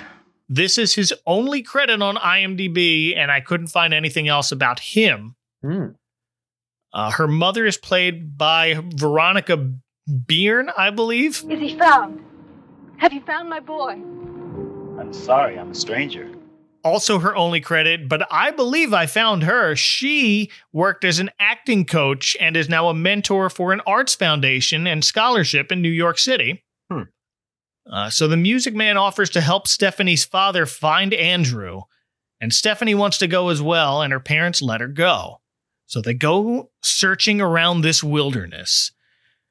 Do you have any idea where this part was taped? Ooh, I do not. I don't. No, they're out in no man's land. It's a perfect setting for this story Stephanie is telling. But wow, it's the most remote location for a Mr. Rogers Neighborhood shoot. And it reminded me of, did either of you see The Littlest Angel from 1969? It does not. The title doesn't ring. The title like rings half of a bell, which is why. What? Give me just a little bit more info, and I'll tell you if I have. Fred Gwynn is like the head yes, I've angel. seen this. Yes. Oh, absolutely. Okay. Yeah, no. So this is the one where they're wearing very much costumes like you would wear in a stage play. Yeah. This is I definitely have seen this. This was a special that pops up on a lot of the public domain collections of specials and in dollar stores and stuff. This was kind of I mean, when you put Grandpa Munster or not Grandpa Herman Munster in anything, I want to see it. But I have seen this. Okay, so at the beginning of that, the titular Littlest Angel is a shepherd boy in a remote hilly area that looks a lot like this. Yeah. I won't go further into detail because that counts as a Christmas special, and I want to cover it some other time. Oh, sure. It is in my Christmas collection. Absolutely. Yeah. But if you've seen it, you'll understand my feeling of worry when the Music Man points out one particular elevated rock to look for Andrew. It also has, like, Fred Rogers' set and everything has the same kind of vibe as that, where it's somewhat, that movie I felt was very simple in its sets and everything. And yeah, it actually, it's interesting you mentioned that with this. Yeah, that's what it reminded me of. So yeah, I guess they're using the same sort of, not budget, but the same sort of philosophy of set building. Right. Minimalist, less is more kind of, I mean, again, it very much felt like a stage production that you were watching that had been filmed. Yeah. Yeah. Mm-hmm. And this part just happens to be shot on location. But I don't know what about the rock that the Music Man is pointing at that makes him go, that's where we must go. But they go up together and the Music Man starts playing his stick like a flute and tells Stephanie and her father to sing along to another rarely heard, as far as I'm concerned, Christmas hymn.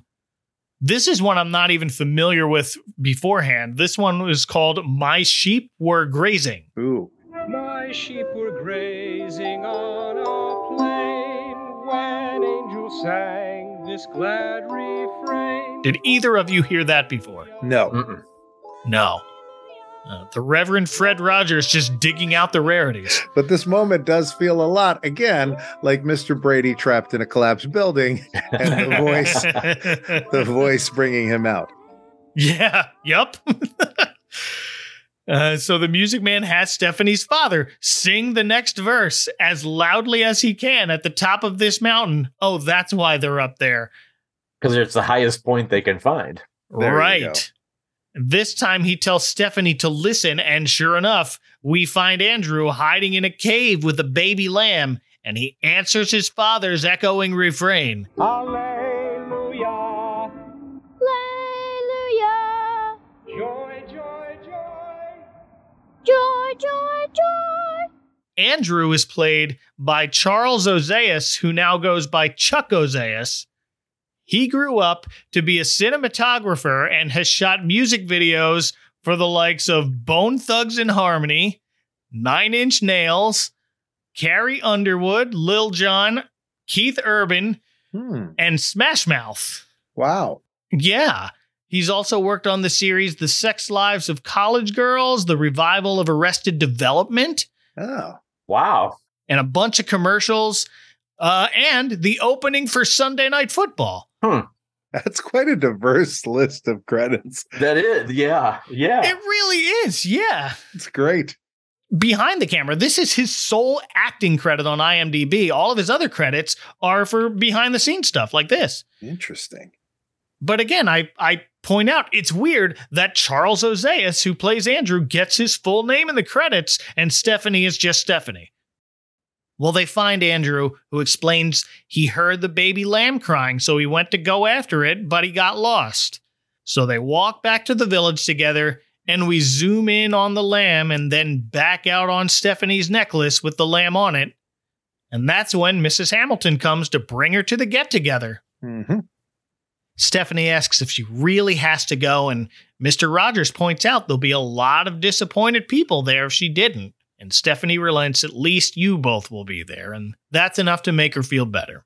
So we finally arrive at the get-together. We fade into a Christmas tree and everyone's singing Joy to the World. Oh, I know that song. Yeah. There's also a menorah on stage, so there must have been a Hanukkah portion of this get-together performance. There's an audience. There are people sitting and watching people sing. So besides the people we've already mentioned, there are a few other faces here that we haven't seen before now. We've got several more kids, including Francois' choir and bell ringers. Mrs. McFeely is here again with her husband. Another familiar face for longtime watchers is Elsie Neal, who owns a craft shop in the neighborhood.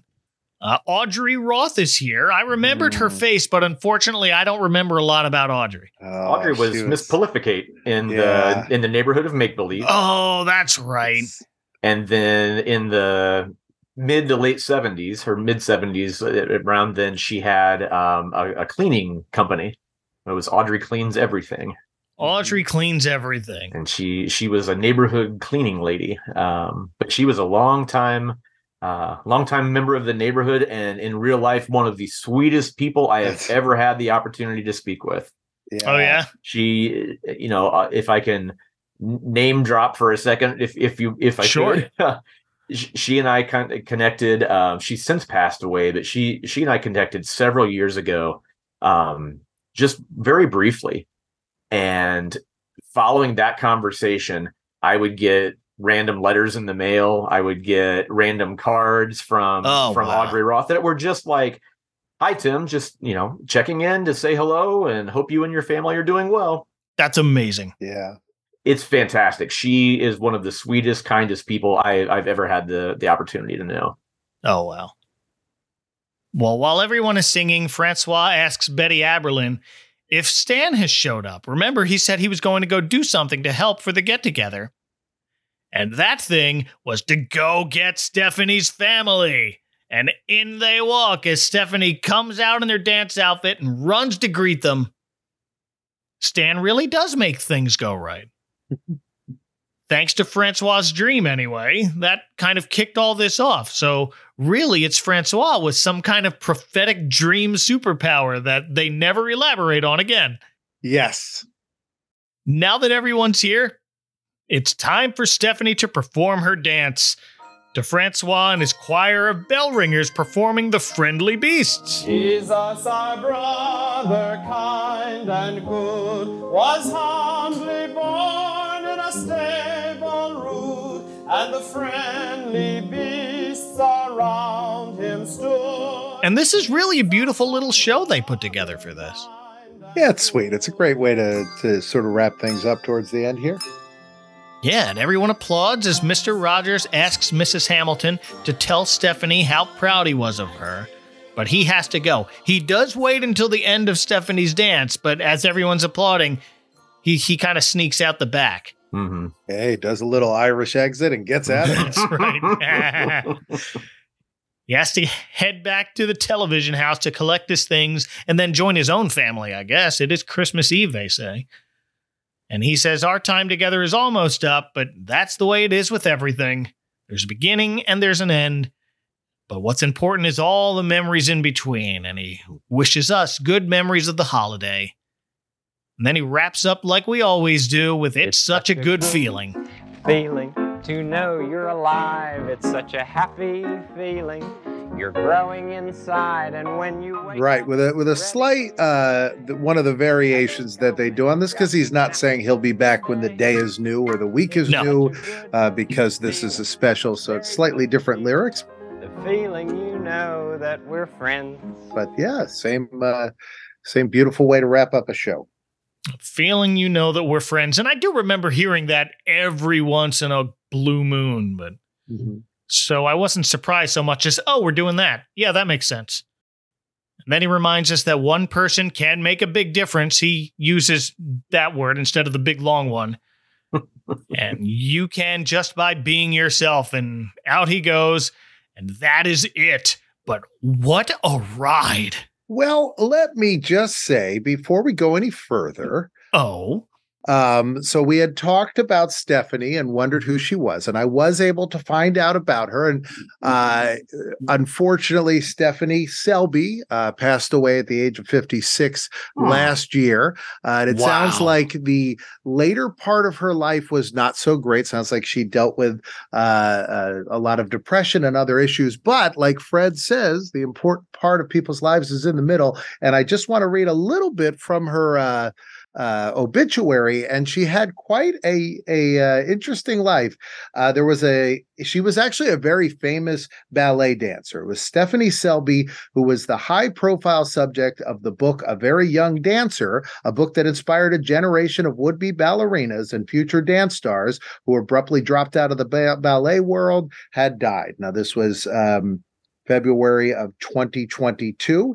And it says here about her career, it says that in 1975, a photographer renowned for image of famous authors and for writing children's books took photos of her at this school and felt that they were so good that went on to make this entire book about her. It says A Very Young Dancer, 1976, leapt into the New York Times children's bestseller list. Fan mail poured in. Wow. And she appeared on The Today Show and a 1-hour Mr. Rogers Neighborhood Christmas special. Wow. There it is.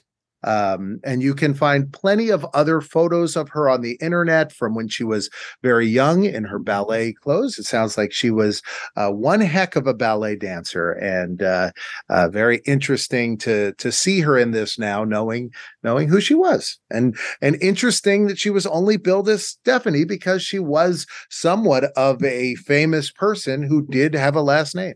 Right. Yeah, wow, that just, the plot thickens with that one, but, I'm so glad you found her, Guy. Well done. Yeah, I am too. And that's really interesting, especially if she had a history as a dancer, even prior to this special, it sounds like. She sure did, yes. So that is surprising that she wasn't billed in the credits with her full name. But still, that's very interesting. I'm glad we tied that up there. Yeah, that's great. Thank you. Any final thoughts on Christmastime with Mr. Rogers? Well, I just think, having seen so much of Fred's catalog, if you will, this on one hand is very bizarre, very off the wall, very against the grain, and different from what we're used to with Mr. Rogers' Neighborhood, like we were used to seeing from when we were growing up.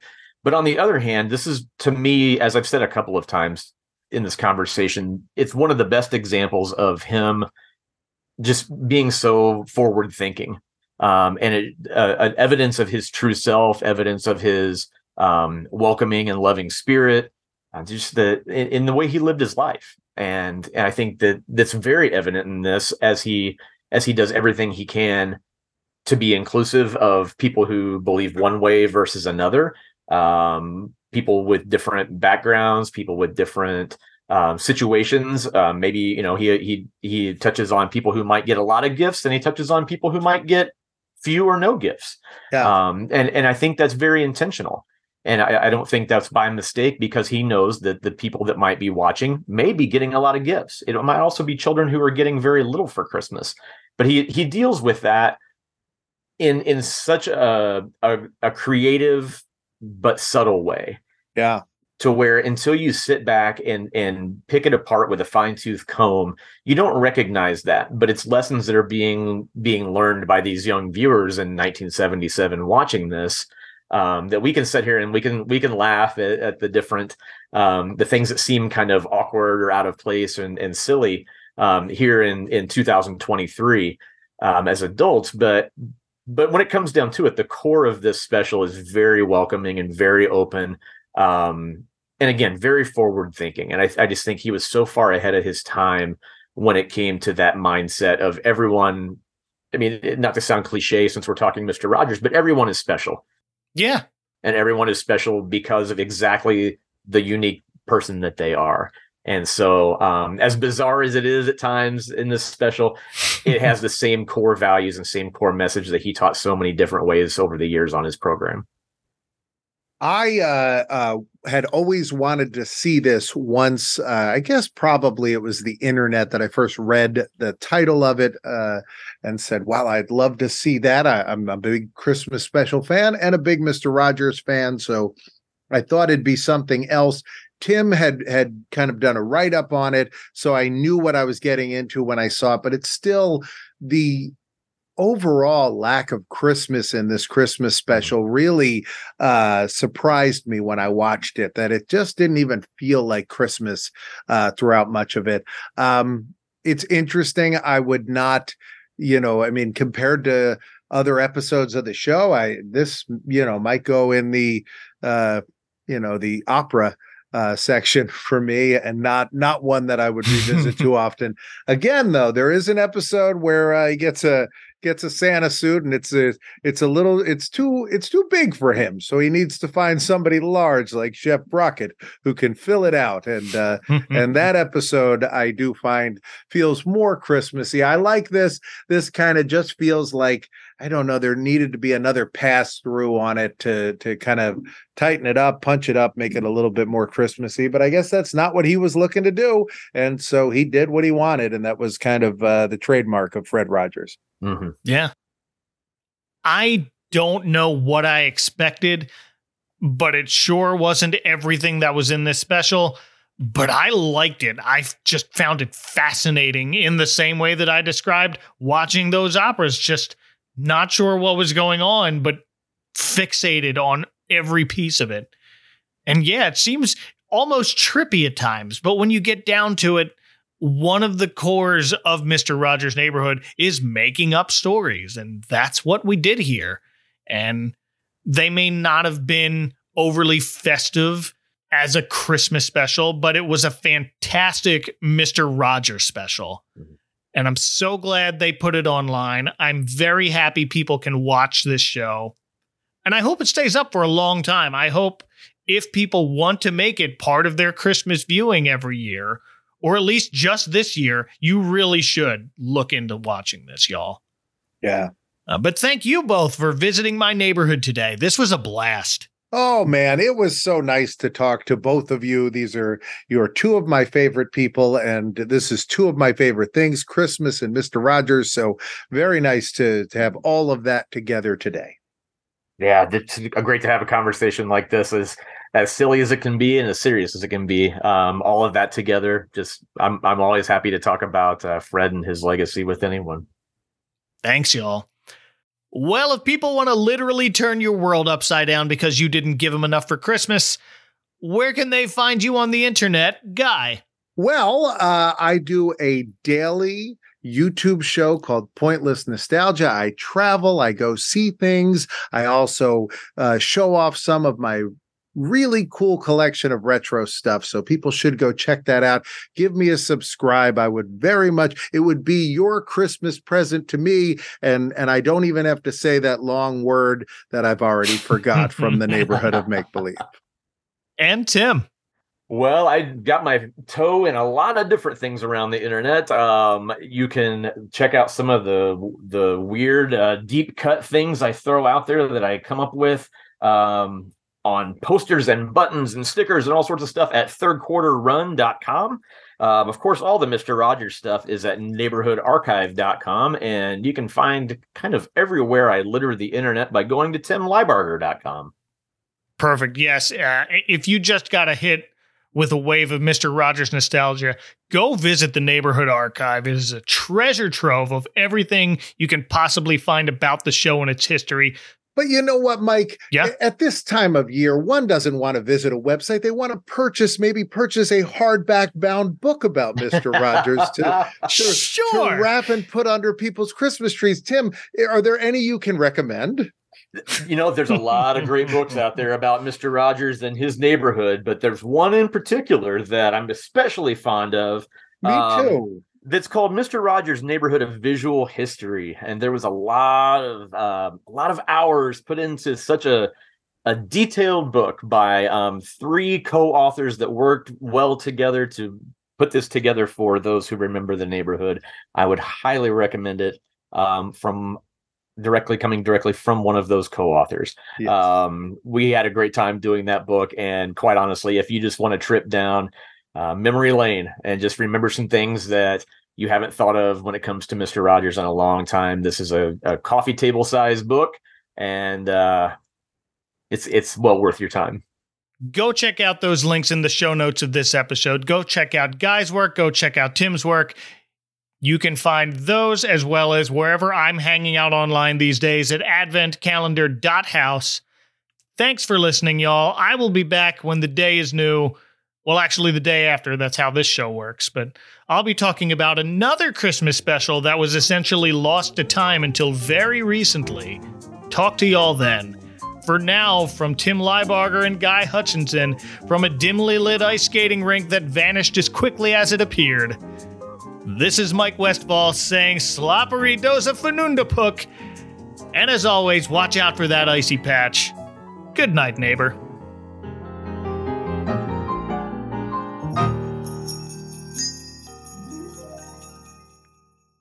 Next time on the Advent Calendar House. Everybody needs a song.